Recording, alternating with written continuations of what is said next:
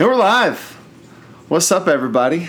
I'm here with I'm here with the great Sean Chua, the other Sean Patrick in the gym. The Sean Patrick in the gym. There are two of us. So, you were once the strongest man in DC. You're bringing up some hard times here. Yes, I was, and still currently am, I think, in the 74 kilogram squat. I still hold that record, I think. You squatted 74 kilograms? Yeah, I've done that, but I weigh 74 kilograms, and I squatted, I think, 425 in that competition. So, yeah, that was a good day for me. That's pretty sweet. And that's your PR, 425? No, my PR is 463. What? That was when I was competing in the 83 kilograms, so about 183 pounds. Wait, yeah. Your body weight changed your PR that much? Yeah, so when I competed at 183, I always, for powerlifting, I always weighed somewhere around 174 or so I was kind of in between the 163-pound weight class and the 183-pound weight class, and I just didn't want to cut weight, so I just always competed at 183, and then one day I was like, I weigh 170 because I've been running now, so I was like, I can cut a few pounds. And thankfully, because I eat the same thing every day, that was pretty easy to do. I just cut back the brown rice a little bit, and presto, done. Done. Yeah. What do you eat every day? Oh, gosh. So for the last 5 or 6 years or so, I do crock pot chicken, chicken thigh, of course. Oh, just the chicken thighs? Yeah. No, okay. And a jar of salsa. Bone in or no? Oh, no bone. Just boneless, skinless? Yeah. Okay. Jar of salsa in there, and just leave it there for like 10 hours. And then I'll do brown rice and broccoli in there. And I'll have that for lunch. I've had that for lunch like 5 days a week for the past 5 or 6 years. That's pretty awesome. Yeah. So pretty easy for me to monitor my weight. Yeah. So how'd you get into powerlifting? I guess it starts back with how did I even get into CrossFit and fitness in general? It's a better question, probably. Yeah, I wasn't into fitness growing up, so it was in college where I had this crazy idea that I was like, I'm going to join the Marines. And so I started training for Marine Corps Officer School, which their test is, 20 pull-ups, an 18-minute 3-mile run, and 100 sit-ups or 100 crunches in 2 hours. Or 2 minutes. 2 hours. Yeah, 2 hours. Well, that's to max it. Yeah. Yep, that's to max it. So I just started training for that, started eating a bit more. This was in college? Yeah, this was in college. Interesting. Yeah, so this was back in 2010. And did you do any fitness stuff before that? Not really. I mean, I would go to the gym, have chest day, arm day, but I wasn't really seeing any good gains. Mm-hmm. And did you play sports growing up? Not really. I mean, I dabbled in track and field. I played a little volleyball. Okay. But no, I never played on any high school team or anything. Okay. I played paintball on a sponsored team in high school, but that's about as far as my athletic abilities went. That's pretty sweet. Yeah. Okay. Yeah. Cool. So you started training for this Marine Corps thing. Yep. So I think out of 300 points, the possible 300 points you could get, I got up to 289, which is pretty good qualifier for Marine Corps Officer School. And then March came along, and I got a job offer from IBM. So no more Marines for me. The Marine Officer School wasn't really recruiting heavily at the time, so it was either have a chance at that in October or take this guaranteed good salary as soon as I graduate. So I joined IBM. But I wanted to stick with the fitness routine. Yeah. So I started running, I started training for a marathon. I did that. And then I was like, I'm tired of being skinny at 140 pounds. I'm just going to eat a ton and lift a ton and get muscle. So yeah, I think that happened in like 2013 or 2014, where I was just doing like a 5x5 and Jim Wendler's 5-3-1 program for a while, and just eating everything in sight. And probably within like 5 or 6 months, I gained, holy cow, 20 or 30 pounds. A lot of that was probably fat, but then it toned out after a while. Wow. Yeah. Yeah. That's crazy. Okay, so you started just doing the strength stuff, and then and then how did you stumble across CrossFit? Well, Old City CrossFit was opening up right down the street, and they had a great introductory offer. So started working out with Old City CrossFit in the park. Oh, that's right. I didn't realize. I had forgotten that you were a park member. Yeah. There's a few park members still hanging around. An OG Old City park member. And when the gym opened up, I had already expressed interest to you guys that I wanted to be a coach. Yeah. And a year later, or a few months later, I became a coach. But then a year later, I was like, been doing CrossFit for a little while, want to get a little more competitive. I've been pretty strong. Like, my numbers comparatively are pretty strong for powerlifting. Right. I'm going to sign up for a meet. Why not? Yeah. Yeah, so I just got on a powerlifting program, did that, and, all the local competitions I've done, I've gotten a medal in, which is pretty cool. There's usually, 7 or 8 people in your weight class. Yeah. It's, pretty small community, but it's still fun to get out there and compete. And then I went to powerlifting nationals one year. Yeah. I qualified for that in Pennsylvania, and I got to finish right in the middle of the pack, so I could say I am the most average national powerlifter. I think I finished actually 32nd out of 65 people. That's awesome. Yeah. So, walk me through a powerlifting meet. I went out. I think I watched one of your meets. Yeah. I forget which one it was. But anyway, walk me through how does it work? How do you? Yeah. What is powerlifting, Sean? Yeah. So powerlifting is the back squat, bench, and deadlift, and you do the lifts in that order. So the way a powerlifting meet works is you'll weigh in about 2 hours before the meet, and then about 30 minutes to an hour before you start warming up, start putting weight on the bar. And then each athlete gets 3 attempts at each of those lifts. So you'll start off, they'll load up the bar and say, or you put in your first attempt, and you always want to hit your first attempt. So you put in something easy, like your 3 rep max number. Something you'll hit on any given day, just to get that confidence boost. Yeah.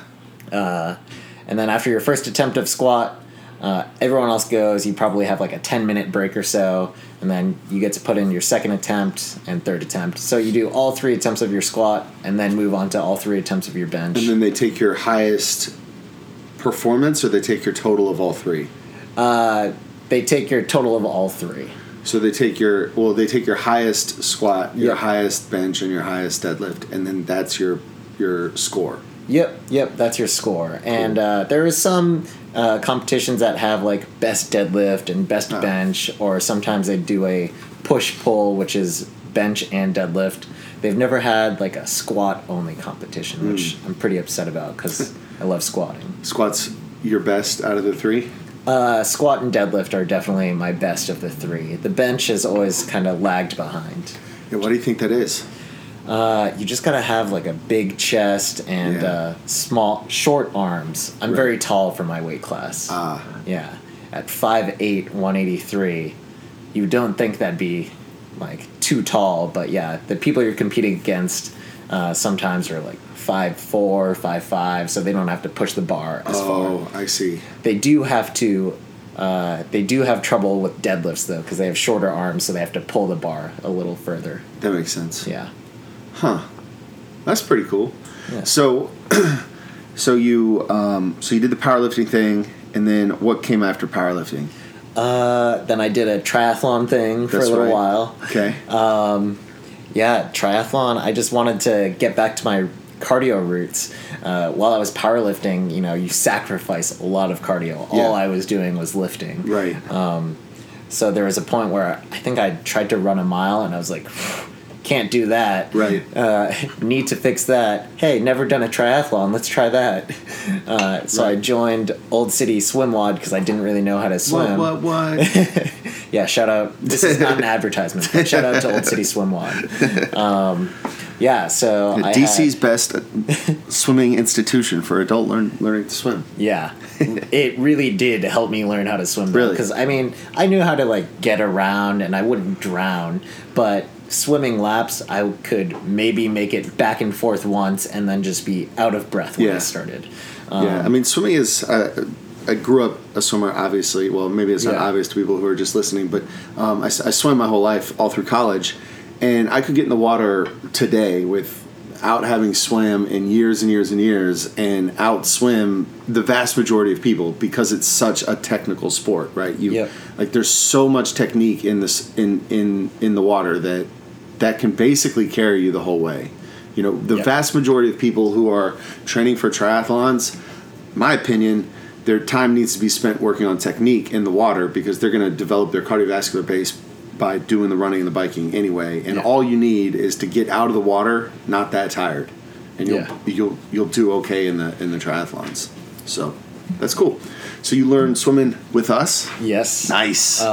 Biking, anyone can ride a bike, so that wasn't too bad. And having to train for the run again. I definitely sacrificed some strength there. My squat probably went from 463 to about 405, maybe high 300s, which is still good for me. But you sacrifice some strength there, and my running was not as good as it was when I was 40 pounds lighter. Yeah. So. I did triathlon. I did an Olympic distance triathlon where I actually didn't finish the swim. Yeah. They pulled me out because I went too off course too many times. Yeah. Sighting, because it was open water in a lake. Yeah, it was open water in a lake. Yeah, sighting is tough for that. It's another level that when you only swim in a pool, it's hard to teach, and it's hard to like get the gravity of swimming in a lake, but that sucks. Yeah, I think also it was just, you don't get this in a pool where people are kicking your face and you have 30 people around you all trying to swim. So, but I wanted some redemption. Yes. So I did an Olympic distance triathlon, which is, about a mile swim, 26-mile bike ride, and a 6.2 mile run. Right.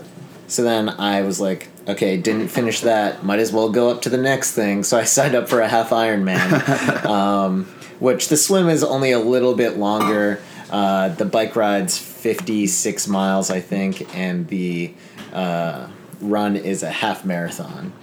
Yeah. In this one, I hurt my foot beforehand, so I couldn't do the run, but I swam a little more, I trained more, I felt more prepared for that. Yeah. The bike is, that's fine. That's time on the bike. Right. And I was able to finish the swim and bike portion of my half Ironman. That's pretty sweet. Yeah, they call it an aqua bike. An aqua bike? Yeah. That's pretty so great. I got my redemption, and I'm never going into open water swimming again. No, you're done. You're done? That's it. Wow. So you didn't overcome your dislike for it, so to speak? No, still hate swimming, but better at it. Yeah. I have an appreciation for people that are good at swimming and that do it. That's awesome. And that's actually, it brings me to my next point. I think we talked about this the other week with one of our members. I was reading up about the Patagonia CEO, and he calls himself an 80%er. Yeah. And there's this whole concept out there of being an 80%er where you devote yourself to something so much. So for me, let's say powerlifting. I devoted myself to powerlifting so much. I considered myself about an 80% proficiency, maybe a little higher than that. Yeah. And at that point, you kind of get an understanding of what it takes to get to that top 1%, and you have so much more of an appreciation of what these people do at that high level. And that's not just for powerlifting, that's for like swimming, CrossFit. I've recently gotten to rock climbing now. Yeah. I don't consider myself 80% proficiency there yet, but so do you think is the 80% just to gain an appreciation of what it takes to be elite in that thing, or do you think that spending some amount of time to acquire that 80% competency is just the most effective way to use your time? I think you get to that 80% point after a certain amount of time. I wouldn't say it was like, example, powerlifting. I wouldn't say you only reach 80% proficiency when you qualify for nationals or something like that. Right. But yeah, sorry, I might have missed the question. No. Yeah. So essentially, my question is, clearly you're all over the map in a really good way, right? Yep. Like your fitness expanse goes from high level powerlifting to competing in triathlons to CrossFit and CrossFit coaching and rock climbing, and you're always dabbling in these little things, and like I'm always interested in what motivates people and what drives people to do things. to do things, period, end of sentence. And so the big question is that 80% goal, like, is that something that you look back and you're like, oh, that's what I do, or did you see that and go, oh, that's what I want to do?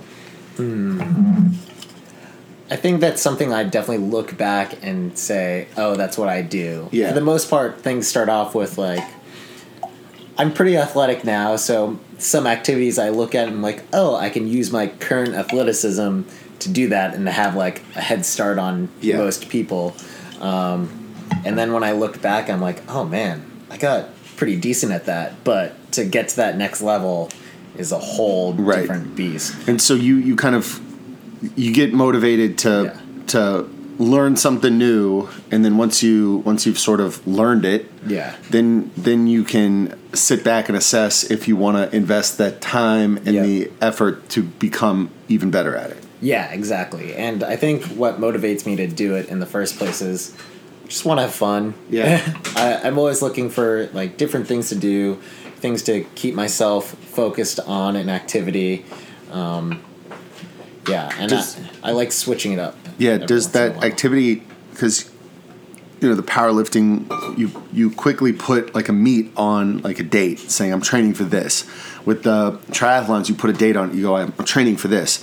I don't know if that's the case with the rock climbing stuff, but does there need to be that pressure of a competition at the end of it to motivate you, or is it that's just a convenient way to motivate you? I think, when I was younger, back in my younger days, I would say that, yes, I definitely need a competition there to motivate me, something to train toward. Yeah. But now I'm much more comfortable with just kind of exercising. I know that we've talked before, and you've talked about on this podcast before, training versus exercising. For sure. And, I'm just very comfortable exercising right now with the level of exercise I'm doing. It's low stress for me. Yeah. I think putting that competition factor in, it can be stressful, which can be a good thing sometimes, but I think I put too much of that on myself over the last few years. So I'm just exercising right now. Right. Well, I think you can train, and I mean the line between training and exercise is always an interesting one depending on who you talk to. But I think if you're like, exercising is like waking up and like going for a jog, right? Mm-hmm.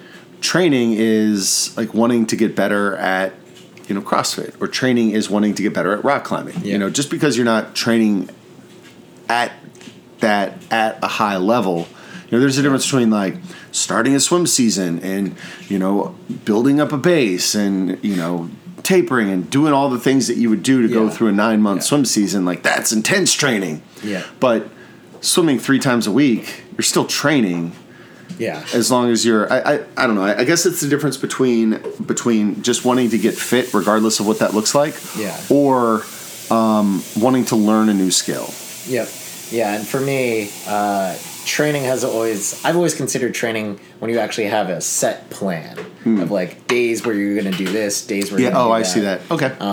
And exercising is like, I feel like rock climbing instead of going to CrossFit today. Right. And I'm still, exercising or going to the gym 5-6 days a week, which I know some people would consider like intense training, but for me it's just like exercising. I'm doing what I want to do. Right. Yeah, that makes a lot of sense there. Yeah. So you're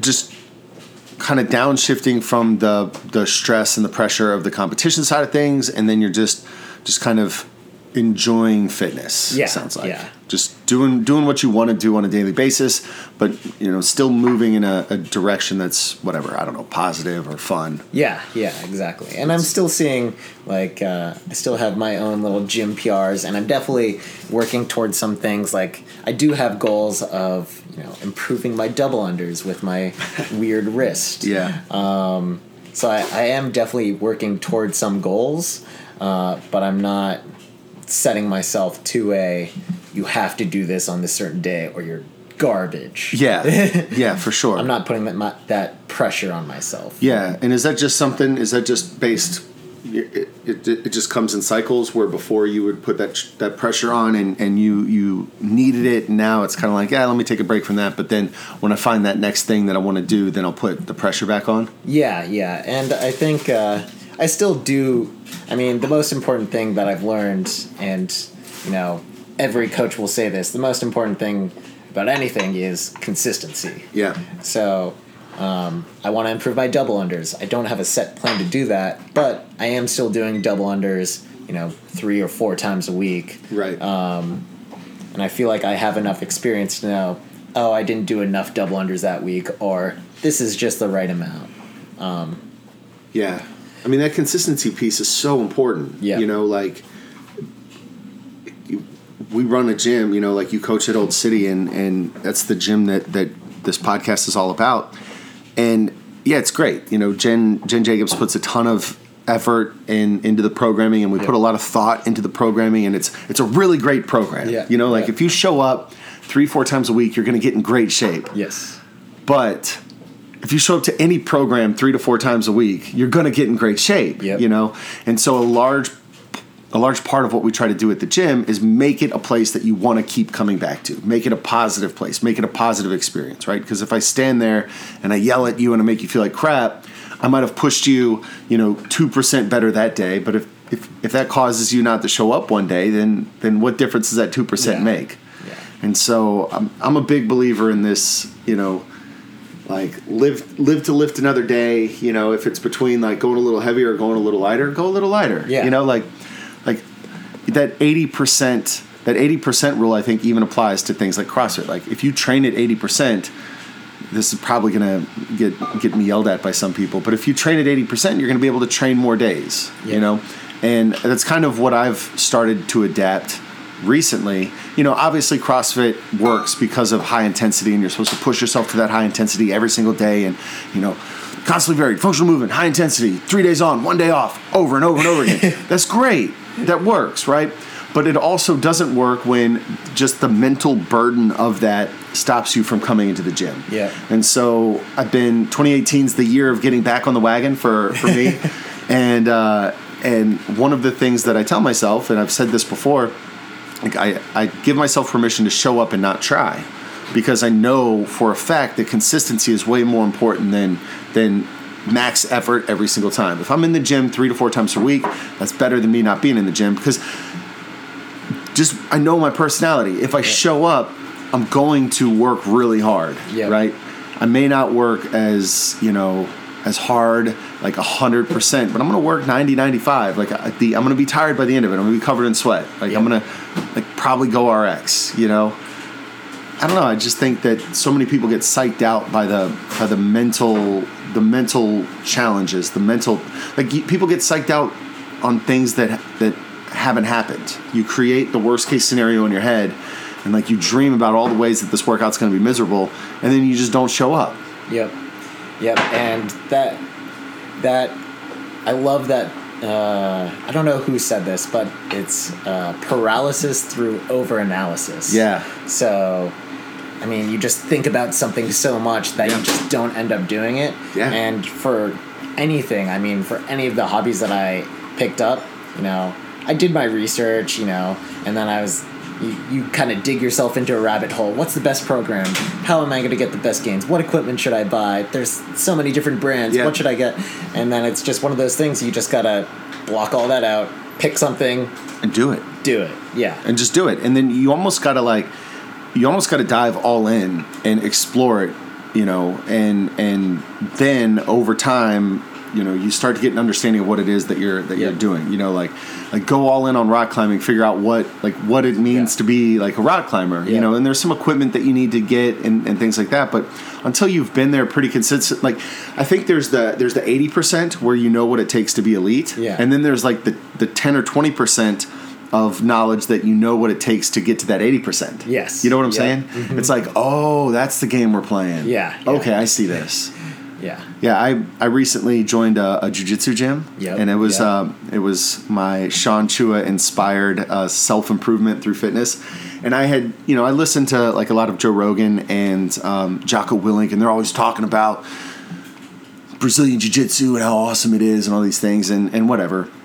But I was exactly what you were describing. Yep. I was so paralyzed by analysis that I would look at different gyms and I'd be like, oh, well, I don't know if I can make it to that one or the timing of this one. And then finally one day it was just like, you know what? Screw it. I'm just gonna do it. And then I signed up for a year and that's it. I just started going. And I just started going every single day. And the first 2 weeks kind of sucked because like you're the new guy, you don't know what's going on. You're like, well, it's so overwhelming, and then you start rolling with people, and then all they do is choke you out all the time. And then I don't know when things started to click, but after week 3, after week 4, after week 5, all of a sudden you're like, you start to see the game. Yeah. Right. And like, you see the move before you get choked out. And you're like, oh, okay, well, let me put my hand there and block the person from choking me. Or you see like the way that they grab your arm. You're like, oh, that's not happening today, buddy. And then, week 6, week 7, eventually you're the one who's like setting people up, and then you start to tap people out. And now it's like, now the world is open, and now I see the path to the 80%. But that takes, that takes 2 months. Yep. But then you see the people who are at that, 100%. Like you catch the glimpse of a black belt, and you just look at the level that they know the game, and you're like, whoa, I know nothing. Seriously nothing. And then you watch videos on YouTube, and then there's like black belts who are like, the whole point of a black belt is so that you can start your jiu-jitsu education. Yeah. And they're sitting around saying that they know nothing, and you're like, oh, this is ridiculous. Yeah. But I think it's that idea of that 80%, I think when you start something, it's the least amount of work for the most amount of results happen in that first 6 months to a year, maybe 2 years of studying anything, of dedicated practice towards something. Yep. Right.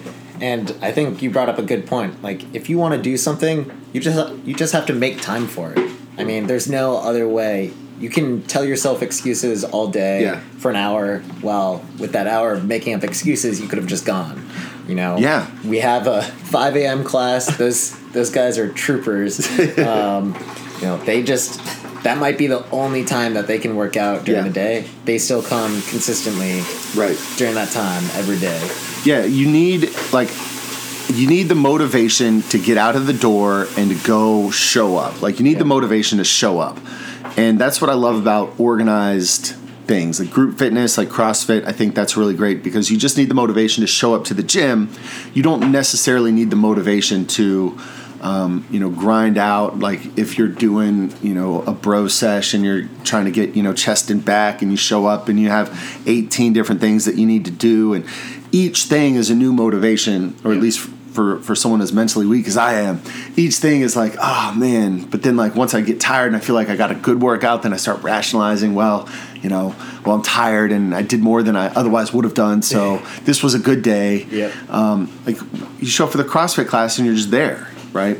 And whether it's CrossFit, whether it's, joining a running club, whether it's joining a rock climbing gym, like literally just move yourself in a better direction. In the Navy, we would, like the captain of ship would always say, don't spend time thinking of the perfect improvement to the position. Move the ship in a safe direction and then figure out where perfect is, right? If I'm driving right towards another ship and the perfect course is over here to the right somewhere, start moving right and then figure out where the end right is, right? Like helm right, 15 degrees rudder. Okay, now I can think because we're moving towards a safe direction. But so many people just sit there and they just look at the ship and they're like, oh no, I know I need to turn. What course do I need to turn? Recommendations for course to turn. And then before they know it, they hit the ship. And I think we do that in life. And I think that's something that you get better at just by starting something, just by doing something that you know is going to be good for you, but you may not know what that thing is. Like I know I need to get in shape. I have no idea what CrossFit is, but I'm going to join a gym because I see the people that do CrossFit and they look like they're in shape. Yep. Or I need to eat healthier. I'm going to, do this Whole30, or I'm going to do something because that's got to be better than nothing. Yeah, I would so much rather make the wrong decision than just be caught up in indecision. Because if you make a wrong decision, at least you're able to learn from that. But if you don't make any decision whatsoever, you have no point of reference to learn from besides, I probably should have made a decision. Yeah. One of the, I feel like this is story time with Sean. Yeah. One of the most important lessons in leadership I ever got. This is probably the only positive thing I took out of the Naval Academy. The only positive thing. So there's this. He's passed since, but there was this colonel in the Marine Corps. This guy, Colonel Ripley, and I don't think he's connected to the Ripleys, believe it or not. But yeah, I don't think so. But he is one of the most inspirational Marines. Like the Bridge of Dong Ha is when he made his heroic Congressional Medal of Honor worthy. He didn't get the Medal of Honor because it needs an American witness, and there was some nuance about it, but it was one of those types of heroic things that you read about and see about in the movies. And the Bridge of Dong Ha is this bridge in Vietnam, and he was attached to like some Vietnamese village, some South Vietnamese village, and the North was coming and attacking this village, and the bridge, if the bridge stood, then the village would be decimated and the army could just roll right across the bridge. But if the bridge was destroyed, then the gap would give the village time to escape, essentially. And so it was all hands on deck. We got to blow this bridge up. Mm-hmm. And then the fighting started around the bridge, and then you couldn't go across the bridge on the top because you'd get shot. Mm-hmm. And so Colonel Ripley just stuck some C4 to his chest and went hand over hand across the I-beams underneath the bridge. No rope, no nothing. Literally just hand over hand, and laid C4 across the whole bridge. It took like 5 or 6 trips, getting shot a few times in the process, and literally just dangling from a bridge, getting shot. Like if he let go, he falls to his death. Yeah. Right? Mm-hmm. That's Colonel Ripley. Okay? So when he comes to your leadership class of 16 people, you pay attention. Like that's not a class that you sleep through. Like I want to hear what this guy has to say. Yeah. And he spent the whole time not talking about his acts of heroism. He spent the whole time basically telling us his story of his first week in Vietnam. And he was a Naval Academy graduate. And you go to Vietnam and it's you have draftees and you have it's just one of these scenarios that I can't even imagine the leadership challenge, right? Mm-hmm. Especially if you're coming from the Naval Academy and you go out there and you're an officer and you're new and you have no experience, but you're technically supposed to be a leader, but you don't know anything about anything. You're in charge of all these people that have been there longer than you. Yeah, it's such a weird dynamic, and it's such a challenging leadership problem to be in. Mm-hmm. And so Colonel Ripley's leading a patrol of his new platoon that he's in charge of or whatever, and he can hear them all snicker and talk about the new green lieutenant and how this guy's doesn't know anything and whatever. And he's like, I had no idea how to handle this situation. But they give him like a light, easy patrol. He does the patrol, and as they're walking back from this patrol, all of a sudden they start to get attacked. People start shooting them.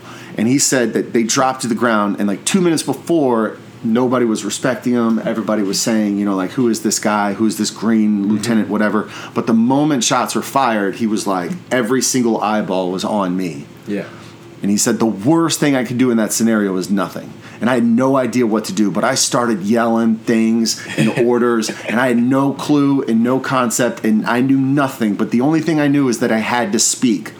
And the moment I started speaking, people started acting. And the most important way that people acted was to tell me that what I was telling them to do was wrong. Yep. No, sir, let's not do that. We need to go over here. Great, do that. Yeah. Yep. And it's exactly your point. Like, you have to act in order to get feedback. Yeah. But if he would have just sat there, now the whole system falls apart, because, you know, the military system requires orders and, you know, whatever, and feedback, and you can't just have 500 people running in different directions. There needs to be, you know, organization. Yep. And so, I mean, after he told me that changed my life. Like, yeah. That was okay. The worst mistake is not allowing yourself to make a mistake. Yes. And I took that into my submarine service, and, you know, we would do like these casualty drills, and I would just get on the microphone and start like yelling all these things, and then people would be like, recommend not doing that. Recommend shutting this valve, not opening that valve. Very well, do that. Sounds good. You sound like you know what you're talking about here. We're gonna do your advice. And then, you know, when you got graded, you would get marks for good watch team backup. Yeah. Engineer officer watch, down mark for stupidity and being dumb, but great watch team backup. Yep. But I really like that idea of like applying these concepts to fitness, where like you don't know that you're not going to like CrossFit unless you do CrossFit, right? You don't know that, you know, rock climbing doesn't really work for you if you don't do it. Yep. And you gotta do it. Yeah. Like, I'm not talking like for a week or a month, probably like 3 to 6 months. Yes. Especially when we're talking about something fitness, something really hard and challenging. Yeah. Because you're gonna go you're gonna have great days and you're gonna have bad days. Yeah. Probably in anything, and you gotta have enough context to know, are you just having a bad week, a bad month, or is this just something you don't really connect with? Yeah. And I think one of the big things too is, you know, in that first 3 to 6 months, be open to learning. You're the newbie here. You got to be open to learning. We don't care what you've read on the internet or anything like that. Just listen to your coach. Right. You know, they'll walk you through it. I mean, everything that I've done, you know, I've done the research, I've talked to coaches, and it's, you know, you just gotta be open to learning and take that advice, and don't just ignore advice from people that have been doing this a lot longer than you have, probably. Yeah.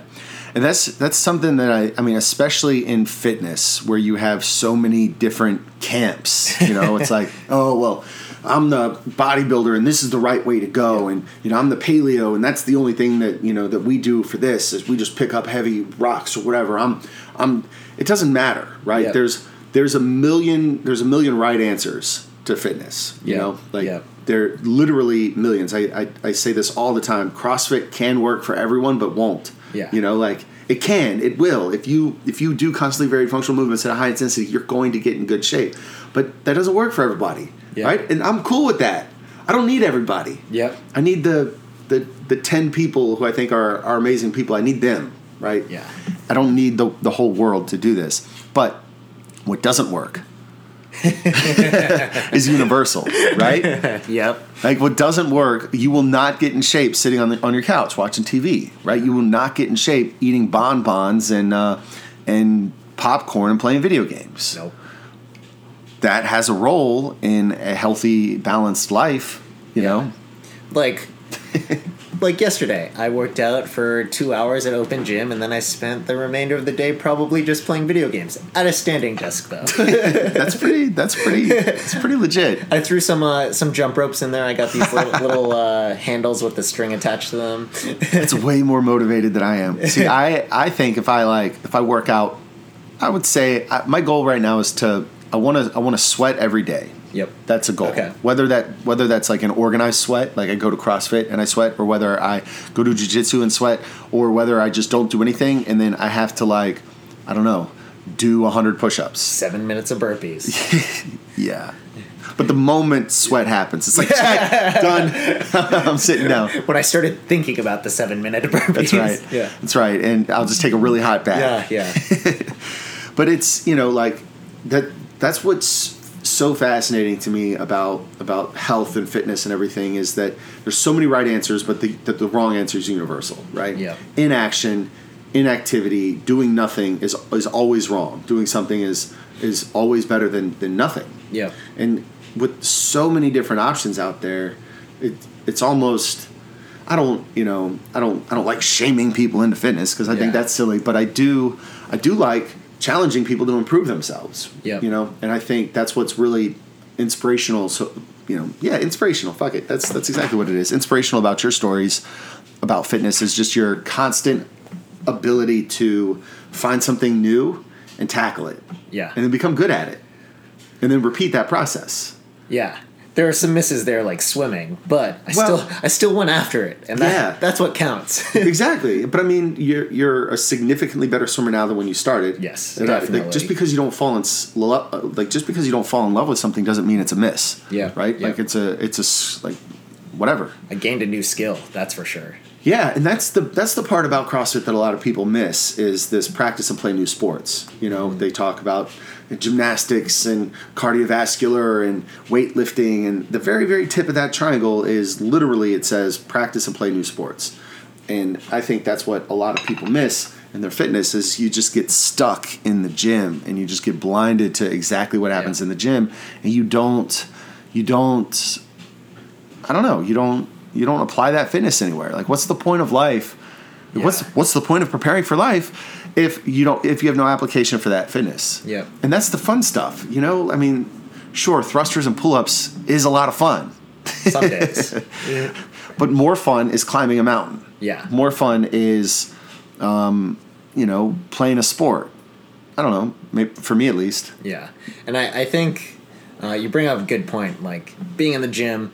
When I first started, and I'm sure this is a story for some people, especially, you kind of treat every workout like the CrossFit Open workout, and you just go 110% every single time, all at it. Right. And I think that's a lot of that's that mistake that you start making, like when you're in that 6 to 12 month range after you've learned the movements, and you are like, okay, we're gonna start like kicking up the intensity, and you just kind of mentally burn yourself out. And I think that's one of the things that I'm most afraid of, is mentally burning myself out if I commit myself too much to something. Yeah. So I kind of just have to adjust that level of how much like effort or commitment I'm putting towards something, so I don't mentally burn myself out.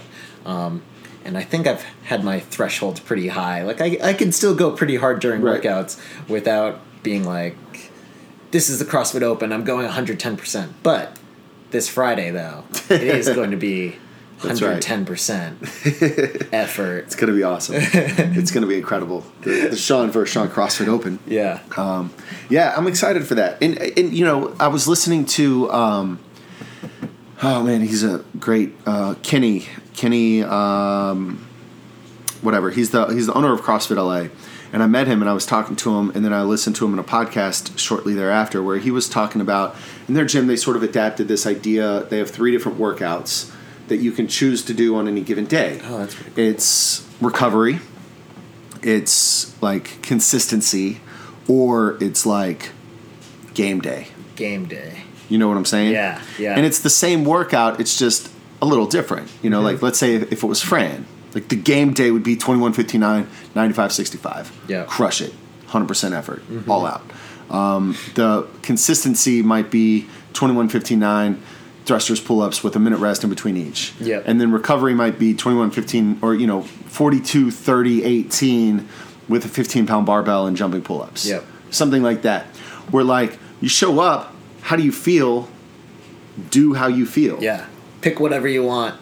But I would always Like, I don't know if I would ever go game day. You know what I'm saying? Yeah. Sometimes I need that nudge. If I have too much of a choice, I don't know if that would work for me.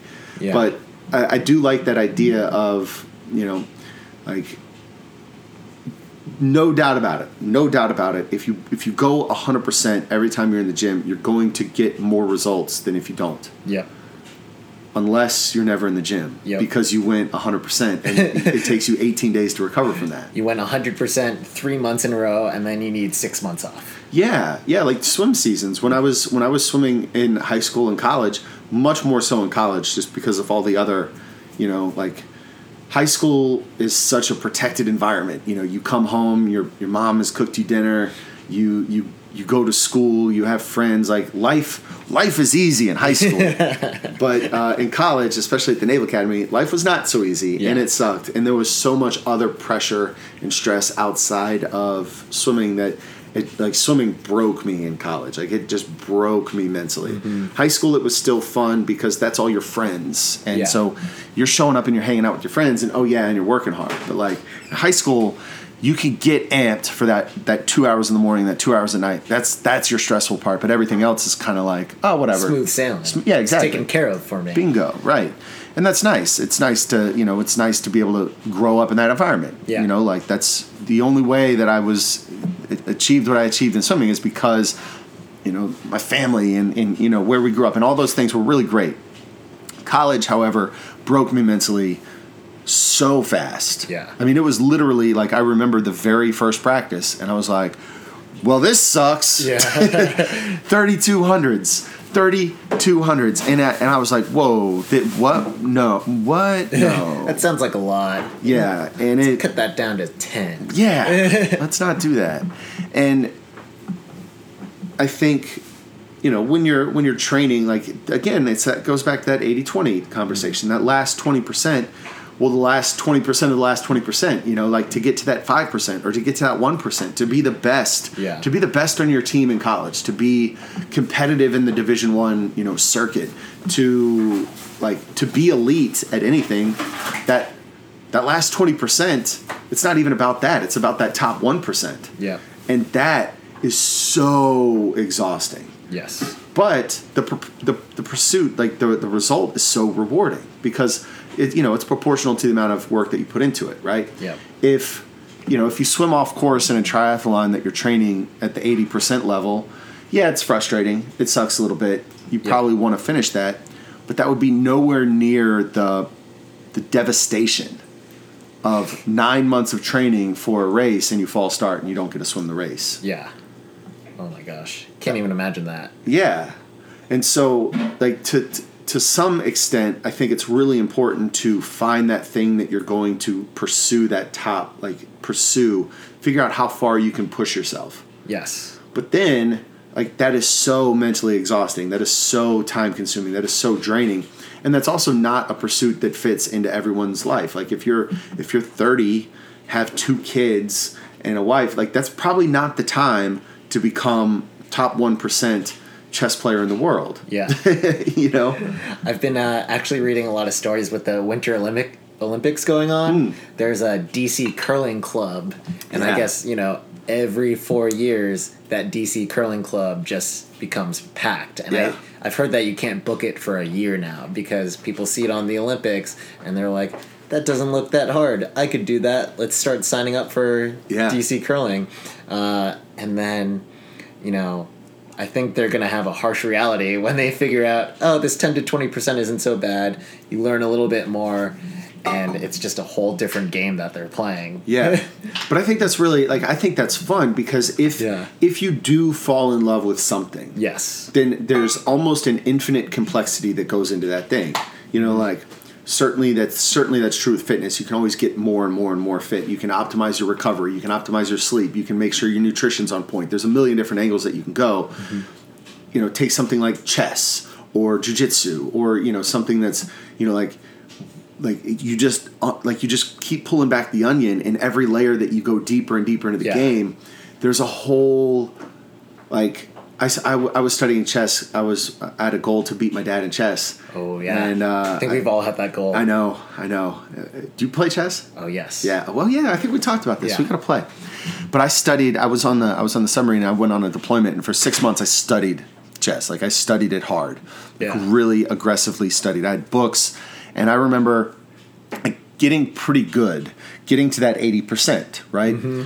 I'm not nowhere near like great, but I'm definitely at the 80%. And I remember finding the next book that would help take me to the next level. And I remember I was looking at books that like I didn't even comprehend what the book was about. Like, they were talking about maintaining tension in chess games and how, like the psychological battle and like going into aspects of the game that I didn't even know existed. Yeah. And I was like, that's too much for me. I'm pretty good here. Yeah. Like, if you play me in chess, it'll be a good game unless you're really, really insanely good. And then it won't be a good game. But I can be competitive with most people. And I think that's a fun place to be. Yeah. But it's also awesome to know that if I'm not satisfied with that level, that I can get deeper and I can get deeper and I can go deeper. Yeah. The knowledge is there. Yeah. And don't get me wrong, I'm very excited for those people that are signing up for curling for a year. But I think they're going to be hit by that, oh my gosh, curling is not as easy as I thought it would be. For sure. Well, I think it's expectations, right? Yeah. Like, I think one of the things that, and you touched on this earlier, like, you have to come in to something that you're new at with the mindset of wanting to learn. Yeah. Right? Setting your ego aside. Sure, you might be, like this, like you might be a former collegiate athlete. Yeah. But you're brand new at this. Yep. So, yeah, you might pick it up faster than some people, but you still have to pick it up. Yes. And I mean, that's one thing I'm learning in jiu-jitsu, and I certainly went in with a proper mindset, but when you're in the middle of a fight, you forget. Yeah. Right? And it's just like, I can muscle this guy off me, especially being a little bigger because I do CrossFit. Yeah. And I just throw people off me. I'm like, wait a minute, that's not the right technique. And if this person was my size, I wouldn't be able to do that. So why don't I practice and then do just having the humility of, listening to your coach and like all of that stuff I think is so important. Yeah. And if you approach curling going, oh, well, this is easy. I'm going to join the Olympics next season because this is so easy. Yeah. And I'm like amazing at this. I was really good at my high school shuffleboard team. You're not gonna get anywhere. Yeah. And man, I love our athletes at Old City CrossFit because I think for the most part, every athlete I've worked with has come in with that mindset. For sure. I'm here to learn. Yeah. I want to learn this new skill. I don't know anything about it. I may have done some bodybuilding or squatting. For sure. But I'm open to learning how to not quarter squat anymore. Yeah. And even if what I certainly agree about our athletes and what I love about most people's perspective when it comes to, learning CrossFit, learning sports, like being coached is I'm not sitting here telling you that I know everything. Right? I don't know everything. There's a lot of things that you know, but I'm going to see something in you and I'm going to communicate to you and hopefully together we start to build a complete puzzle in your head about what fitness is, what squat is, what CrossFit is. And it's like I'm here to help show you what I see, right? And then you take what I see and then you start to build a complete puzzle, right? Yeah. So, yeah, you may have a ton of knowledge on, body awareness through gymnastics training that you took, or, you grew up playing, I don't know, lacrosse or something, and you had a strength coach who taught you something. Well, now I'm teaching you something else from my perspective, and it's your job as the athlete to sort of take all of these different perspectives and start to build your understanding of fitness, of CrossFit, of life, together with input that you're getting from everybody. Yeah. And if you're not open to listening, then you're not gonna take advantage of something. Yeah. I truly, and one of the reasons why I started this podcast, I could truly believe that everybody I talk to has something to teach me. Yep. Even being the owner and like you technically work for me, Sean. Yeah. Like if I can't learn from you, then that's my ego preventing my ability to grow as a person. Yep. And I think that's they say doctors are the worst patients to treat. I think sometimes coaches are the worst athletes to train, because for sure some coaches come in thinking, no, I have my way. And there are definitely some things that I know. I'm like, no, I have my way. I'm not. Yeah. But I've, it's something that I've been working on, and I always try to be open, like, hey, and I always ask the coach when it's not a busy class, hey, can you take a look at this and see? I want to get as many different points of view as possible to try and improve myself. Well, yeah, and you're building the picture, and sometimes the best way to build a picture is to look in the mirror, and you can look in the mirror, sure, but a coach was going to see things that you're not going to see. Yeah. And that's why I think everybody needs a coach in everything that they want to get better at, right? Yeah. If you want to get better at chess, you probably need a chess coach. Yeah. If you want to get better at rock climbing, you probably need a rock climbing coach. If you want to get better at public speaking, get a public speaking coach. Yeah. And there's a lot that you could do on your own. Like self-study, especially in the internet, can take you so far. It can even take you into excellence. Yeah. But you're always not always. You're more likely to just affirm your own bias if you're in constant self-study than be forced to explore areas that you're not comfortable with.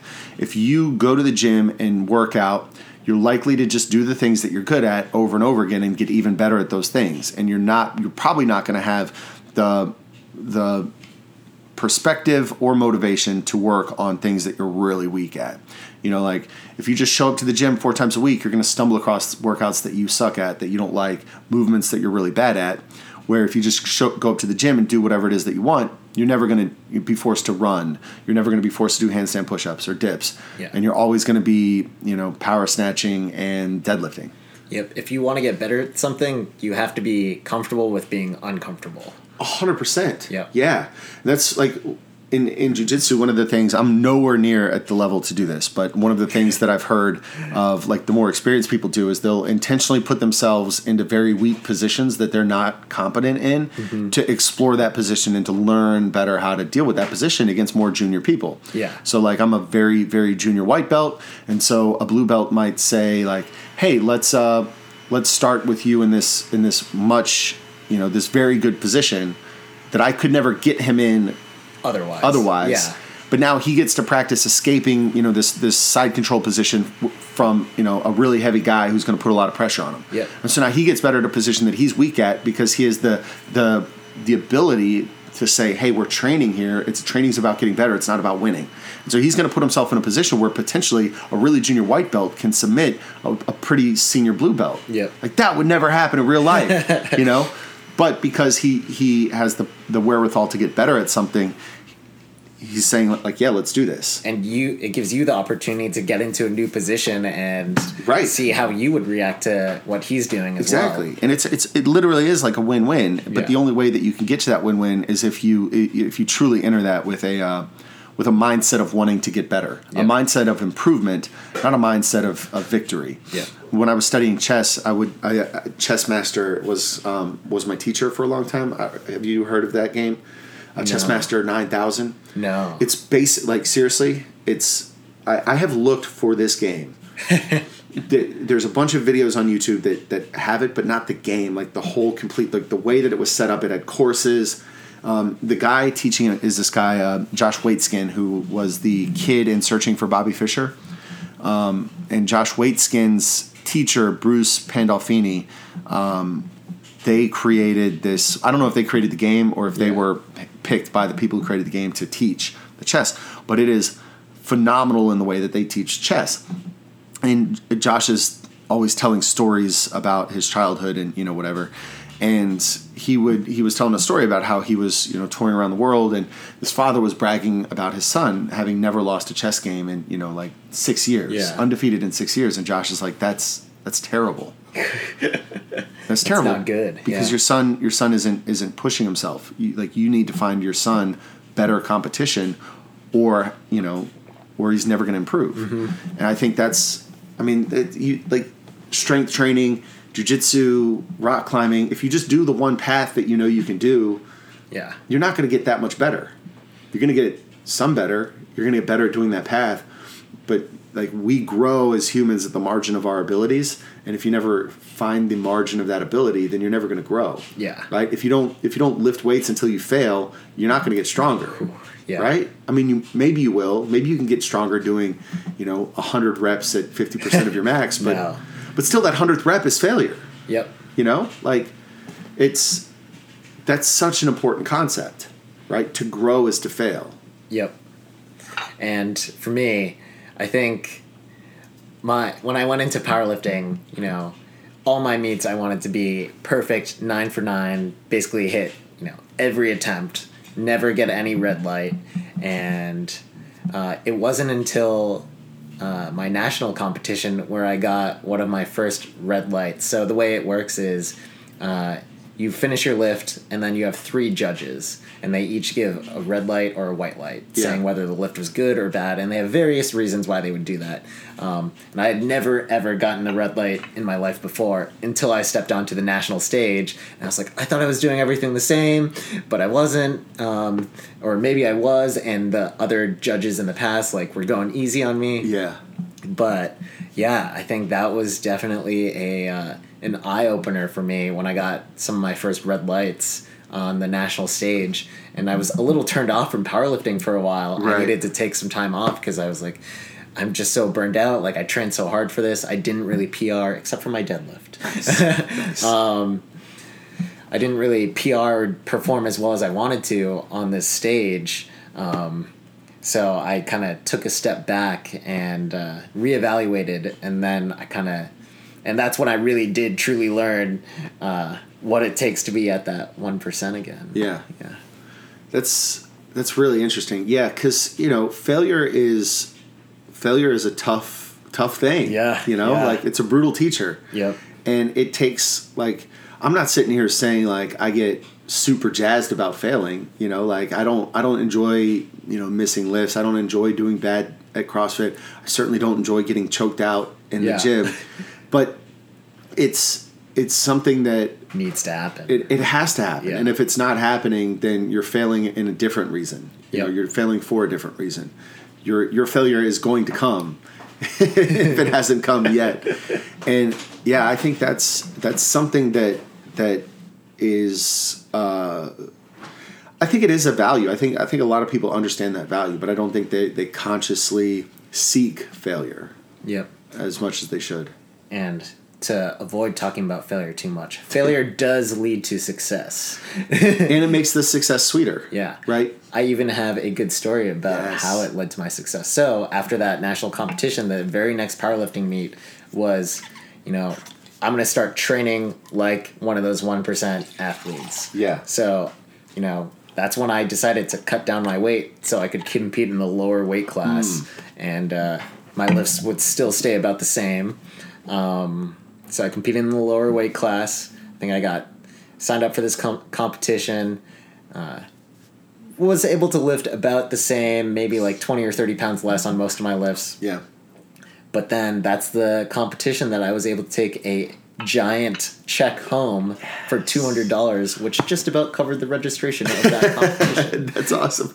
Just about, not quite. Yeah. Just about. Yeah. So, it was super awesome to win stuff, but it's definitely the journey that takes you there that I think is the thing that you most learn from. Right. Well, I think the victory is as sweet as the journey was difficult. Yeah. Mm-hmm. Right?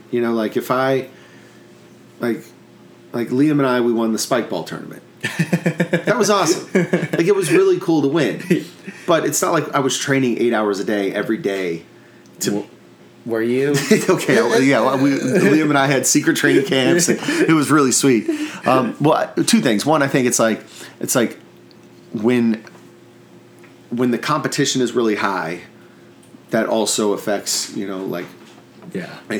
how good it feels. Yeah, how good it feels. But when the competition is really high, then the road needs to be longer to overcome that competition, and that's why there's no better feeling. The best. The happiest I've ever been is not the happiest I've ever been. It's a bit of a platitude. But I insanely proud of my performances when I was swimming. Insanely proud of victories and of my accomplishments in that arena, because it was an arena of everyone who was taking it as seriously as I did. And there was, thousands of failures. And then there was that one shining moment, where you touched the wall first, and it just like did it. Yeah. And it has little to do with that moment. Because when you touch, that moment feels great. But you're just sitting back feeling the gravity of every moment leading up to that moment. Yeah. And being proud that you did that. And knowing that, like another thing that feels good about winning in hard things is, like, knowing that you can rise to the challenge, knowing that you can overcome the challenge, and knowing that you're capable of, like, if I could do this, I could do anything. Yes. That sort of thing. I think that's so important. Yeah. And that's kind of been a theme of basically every podcast I've had in the last 3 or 4 weeks. It's like we always stumble across this point of, like, why do challenging things? Yeah, why bother? Why not just sit on the couch and, drink beer and eat chips? Right. Yeah. You can still do that and be healthy if you work out at Old City CrossFit 4 or 5 times a week. For sure. But I think challenging things is, like, doing challenging things is a way to, like, learn more about yourself, a way to explore. Like we talked about, you get better at the margins of your abilities. And so how do you improve if you don't find the margins of your abilities, And so one thing I love about CrossFit is every time you show up, you're going to be introduced to failure. You can't win CrossFit. Nope. I mean, one, like, Matt Frazier can win CrossFit. Yeah. Right? He's it. But even in the process of him winning CrossFit, he's faced with failure every single time. Like, at the end of each workout, he's going as hard as he can. He is at the door of failure, and he has to push. He has to walk through the door or not. And especially at the gym level, it's like at the level of people that we have at the gym, which no one's Matt Frazier. Yeah, it's not insulting. No anybody. one can be Matt Frazier. I think at that level, it's failure comes a lot quicker. Yeah, and I think that's cool. Yeah, and I think it's great to have little goals for a workout. I think we had a workout last week that was 10 toes to bar, 10-minute AMRAP with 10 toes to bar in it, and I set a goal for myself: don't do more than 2 sets. Yeah. Or don't break this up into more than 2 sets. Yeah. So either do 6-4 or just go unbroken. I think I was able to do that for the whole 10 minutes. And but there will be some days where you miss that goal, and then okay, I failed that goal, but it's something I know I need to improve on now. Right. And you start to think about, did I fail that goal because I wasn't strong enough? Mm-hmm. Physically? Did I fail that goal because I wasn't strong enough mentally? Did I fail that goal because I gave up on myself? Why didn't I do what I set out to do? Yeah. And that is the process of becoming better, like, both physically and as a human, right? Like, why did I let myself down in this scenario? Yeah. Man, I should be better. I should pay more attention to, that next time. Yep.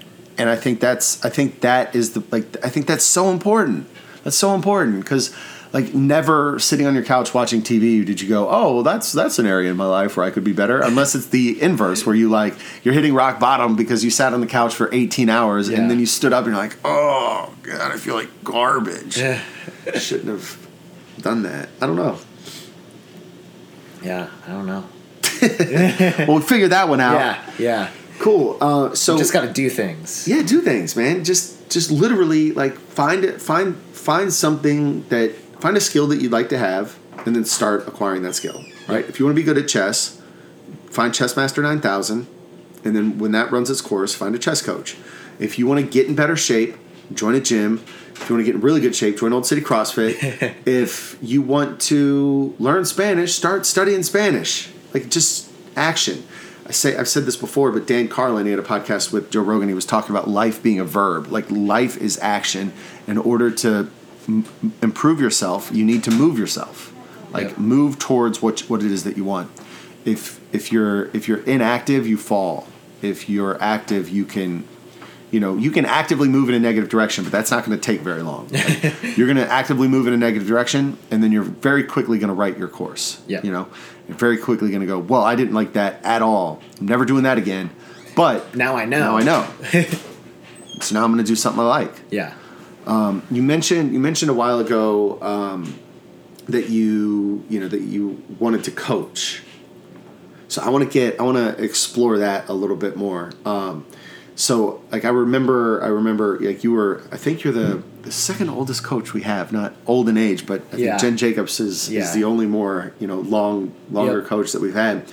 So just walk me through mentally just how your mind evolved from, getting into fitness, having no real experience with fitness, getting into fitness, and then wanting to turn that into what I would consider like a fitness leadership position. Yeah. I mean, I think we touched on it a little bit too with that paralysis through overanalysis where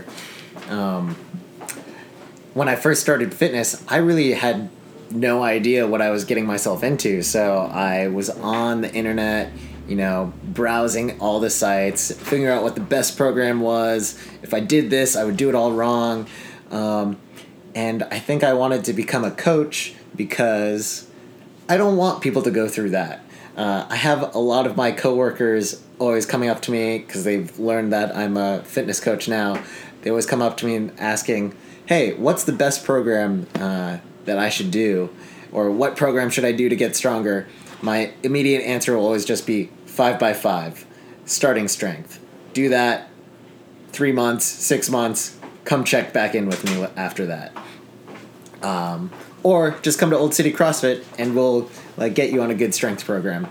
But out of all the coworkers that I've told to do starting strength 5x5 or any workout program and come check back in with me in 3 to 6 months, I don't think I've ever had anyone actually come back to me with their results. So I think just joining a gym and having a coach is so important to being able to get that consistency that you need. Yeah. And you can't just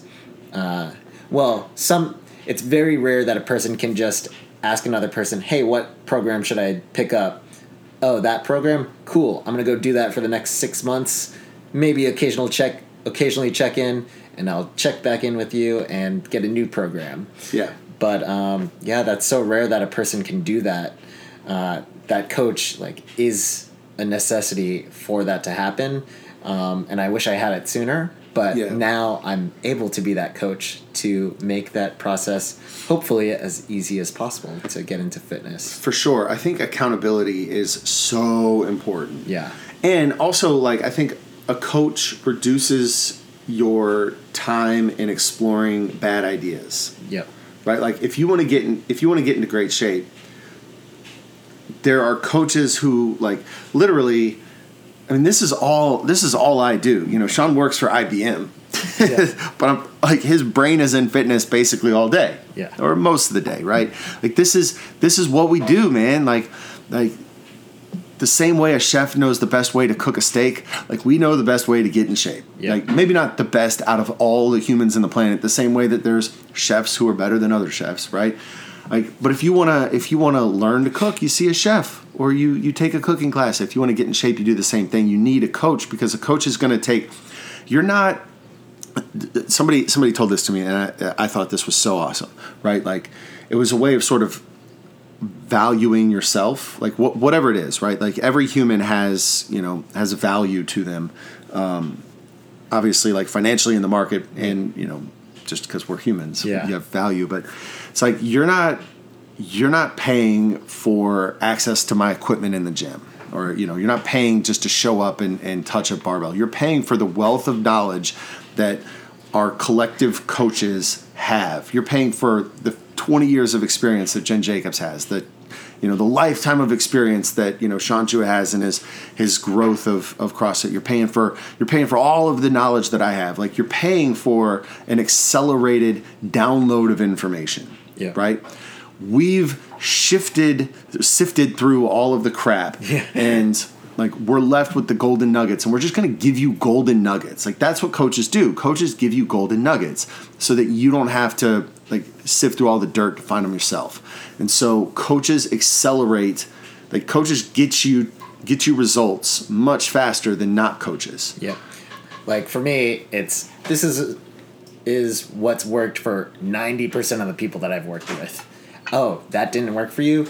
Here's another solution that worked for about like 10% of the people that I worked with. Oh, that didn't work for you either?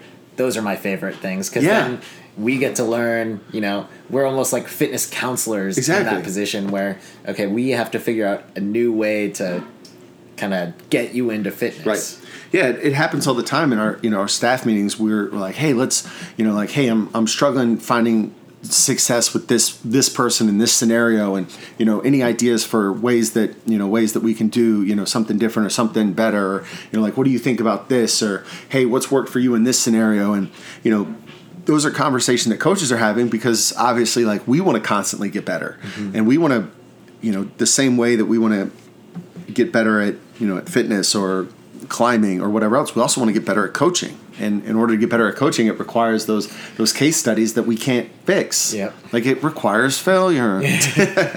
All comes back to failure. Oh man, yeah.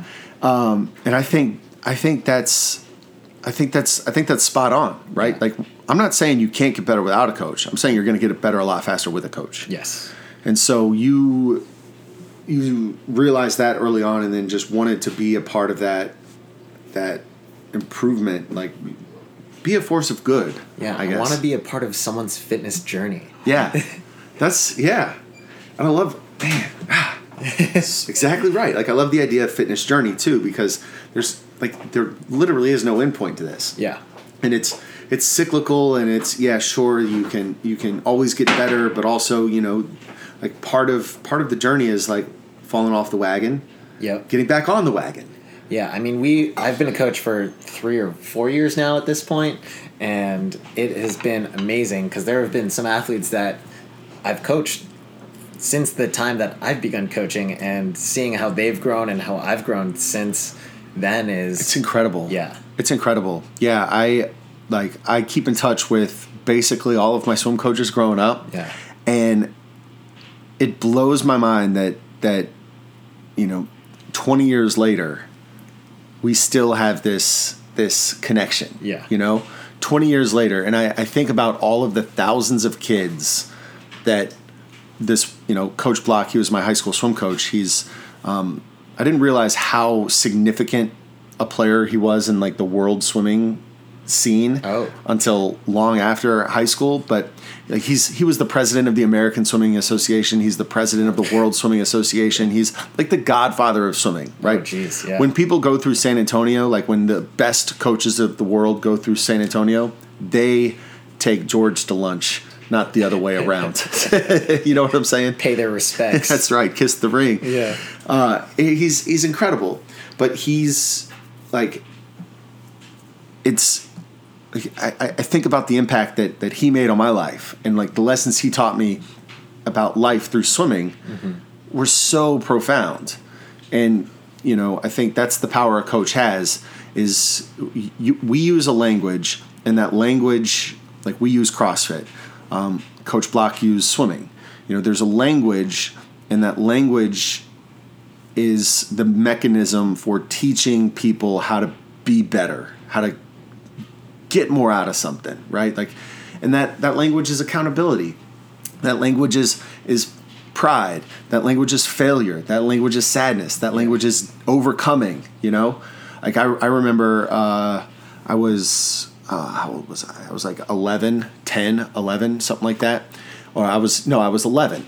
And when you go from 10 and under to 11, 12, the time standards get super fast for boys. I mean, it's like night and day. It's like you go from the top to the bottom the day your birthday. It sucked. And we went on a trip, 2-week trip up to southwestern Virginia from Texas, where my mom's family is. And that 2-week trip, like I didn't swim, I didn't train. My coach told me to train. Nope. I didn't do it. And I got back, And a few months later, I didn't swim well. I missed all of these time standards by tenths of seconds. Yeah. And I was, you go and you talk to your coach after every race, and he was like, now we know the importance of a 2-week trip. And I was like at the time, Coach, I'm 11. Right. Like at the time, I was devastated. I was mad. I was angry at Coach Block. Like seeing my family, and I was making all these excuses because I didn't want to be told that it was my fault. Yeah. But then the more I thought about it, like there was a pool. Yeah. Literally, I could have walked to the pool from my grandmother's house. I went there 0 times. Yeah. 0 times. That's on me. Yep. That's not on the fact that I'm on a family vacation. That's not the fact that I didn't train. Yep. And if you want to compete at that level, right, got to train. And so it takes a pretty strong person to tell an 11-year-old that a 2-week vacation is why they're sucking at something. And I don't know, I think I think that function of a coach is so important. And it's not just, it's not just the balance of that, but it's you come back and you talk to your coach and he's like smiling and he's like, that's it. I told the story in the first podcast where Coach Block, I told him what my goals were to medal, to podium at the state swim meet at the end of the season. He was like, no, you're going to do so much better than that. And he reshaped my whole perception of myself in such an immensely positive way, and he put my eyes on gold. And if my eyes were just on podium, then I would have never gotten to the podium. Yeah. But because he focused my eyes on the gold, then that made me realize that I was so much better than I otherwise could have been. Yeah. And so, it's the beautiful thing. That's what I love about coaching. Yeah. Because it's we're talking about, I don't know, we're there in so many people's, we're there every single day in people's lives, and we have so many different ways to help people and touch people and show people what they're capable of. And it's, I don't know, it's I love it. Yeah. It's certainly I'm speechless. Yeah. One last anecdote. I mean, like you said, you aimed low and your coach was like, no, aim higher. I mean, we have that all the time in the gym. We had one recently where an athlete kind of was getting frustrated with double unders, and she was trying to get better with them, even though she was just joined the gym a few months ago. Yeah. And she's like, my goal is going to be 20 double unders. And I had already seen her do 5 at that point. And if you could do 5 double unders, it's not going to take a lot. I was like, no, your goal is 40 double unders. Right. 1,000. Yeah. And then, I think the next weekend she came in and just knocked out 30 something double unders. Right. I was like, well, now it's 80. Right. Now your goal is no longer double unders. Your goal is handstand push-ups. Yeah. Right. Now you've got this skill. Yeah. Right. So now let's move on. I think that's really cool because, a coach is going to see your potential, right? More clearly than you see your potential, because you see all of the results. Yeah. Well, yeah, certainly. But as an athlete, I see my ability through the fear, through the lens of my own fears and rationalizations in my head and doubts. Yeah. Right. In jiu-jitsu, I don't see my potential because I don't even know what potential looks like. Yeah. I don't even know what good looks like. I see other people who are good, but I don't know what good looks like with my body, my athleticism, my, skill set. I don't know if I have potential to be really good or just potential to be okay. I have no context of the upper end of what the sport could be at all, whatever. Yeah. But my coaches do, right? Yes, they do. My coaches see that, and my coaches go, yeah, this is, whatever.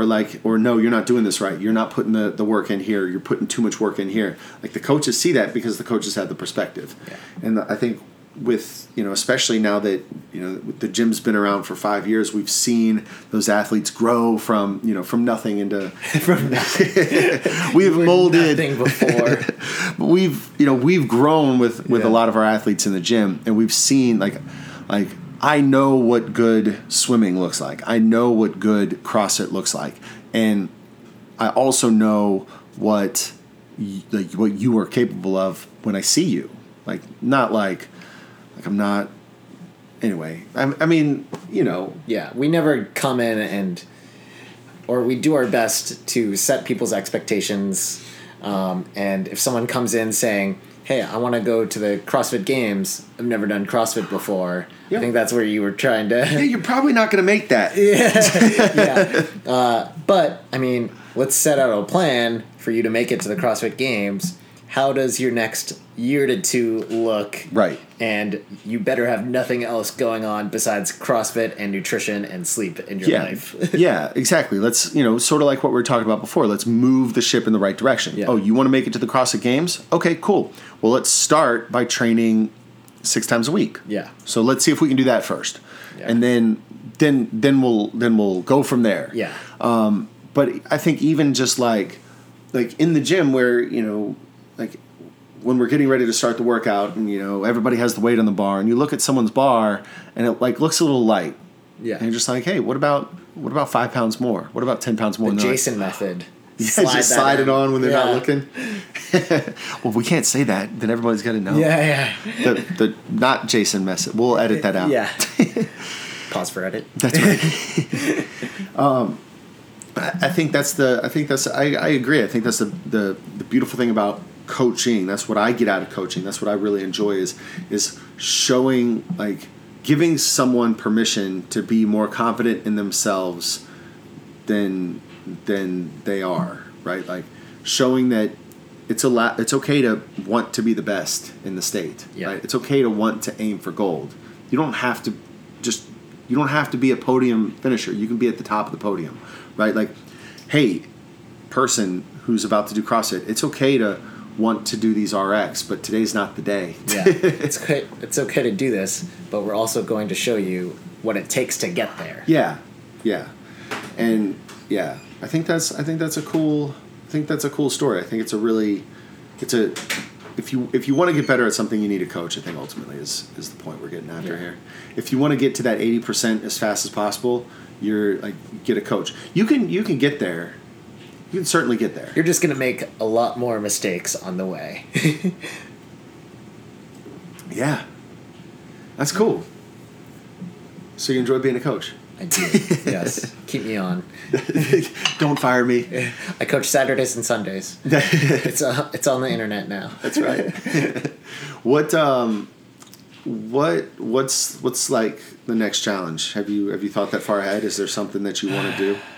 Next challenge, I think, it might be back to CrossFit and really trying to improve myself there, getting a bit more intensity, maybe doing a competition in this upcoming year. Yeah. You're going to see how badly I crush you in the open and you're going to be so demoralized. Yeah. It's funny because we're recording this and I won't publish it until like probably a month after the open's finished. Yeah. People are going to be like, what are they talking about? Yeah.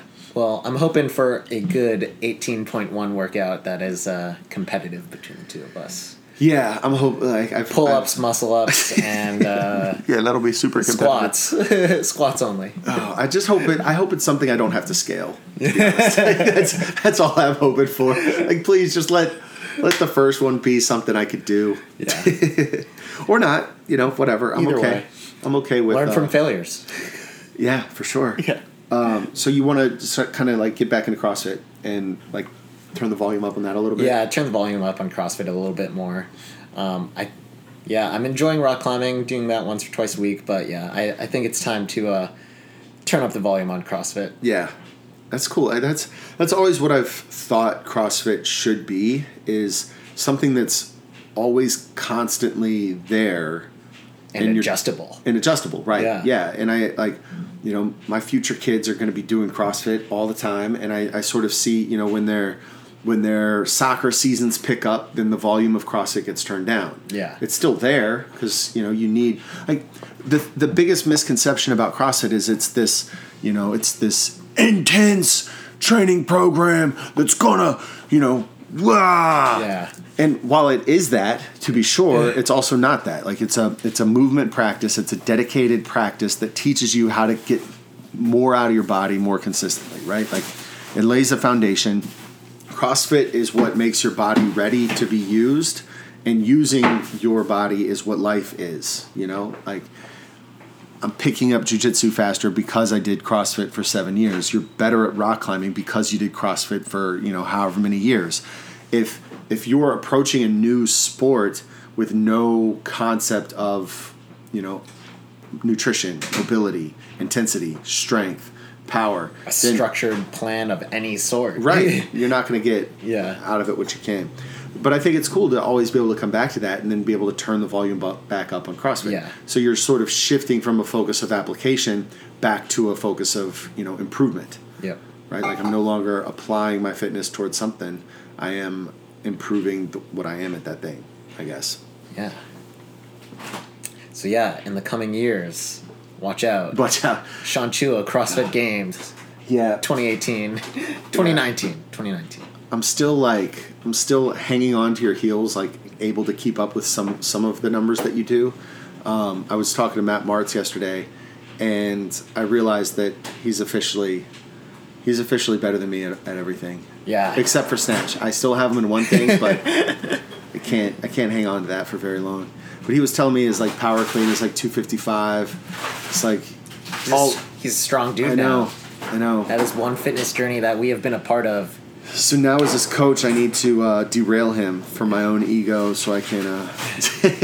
We've created our end. That's right. But that's what's cool about it. I mean, CrossFit works. And this is what people say in jiu-jitsu when like a junior belt taps out a more senior belt. They go, jiu-jitsu works, man. Like, this works. If I do this combination of things to you, you will... like submit. Yeah.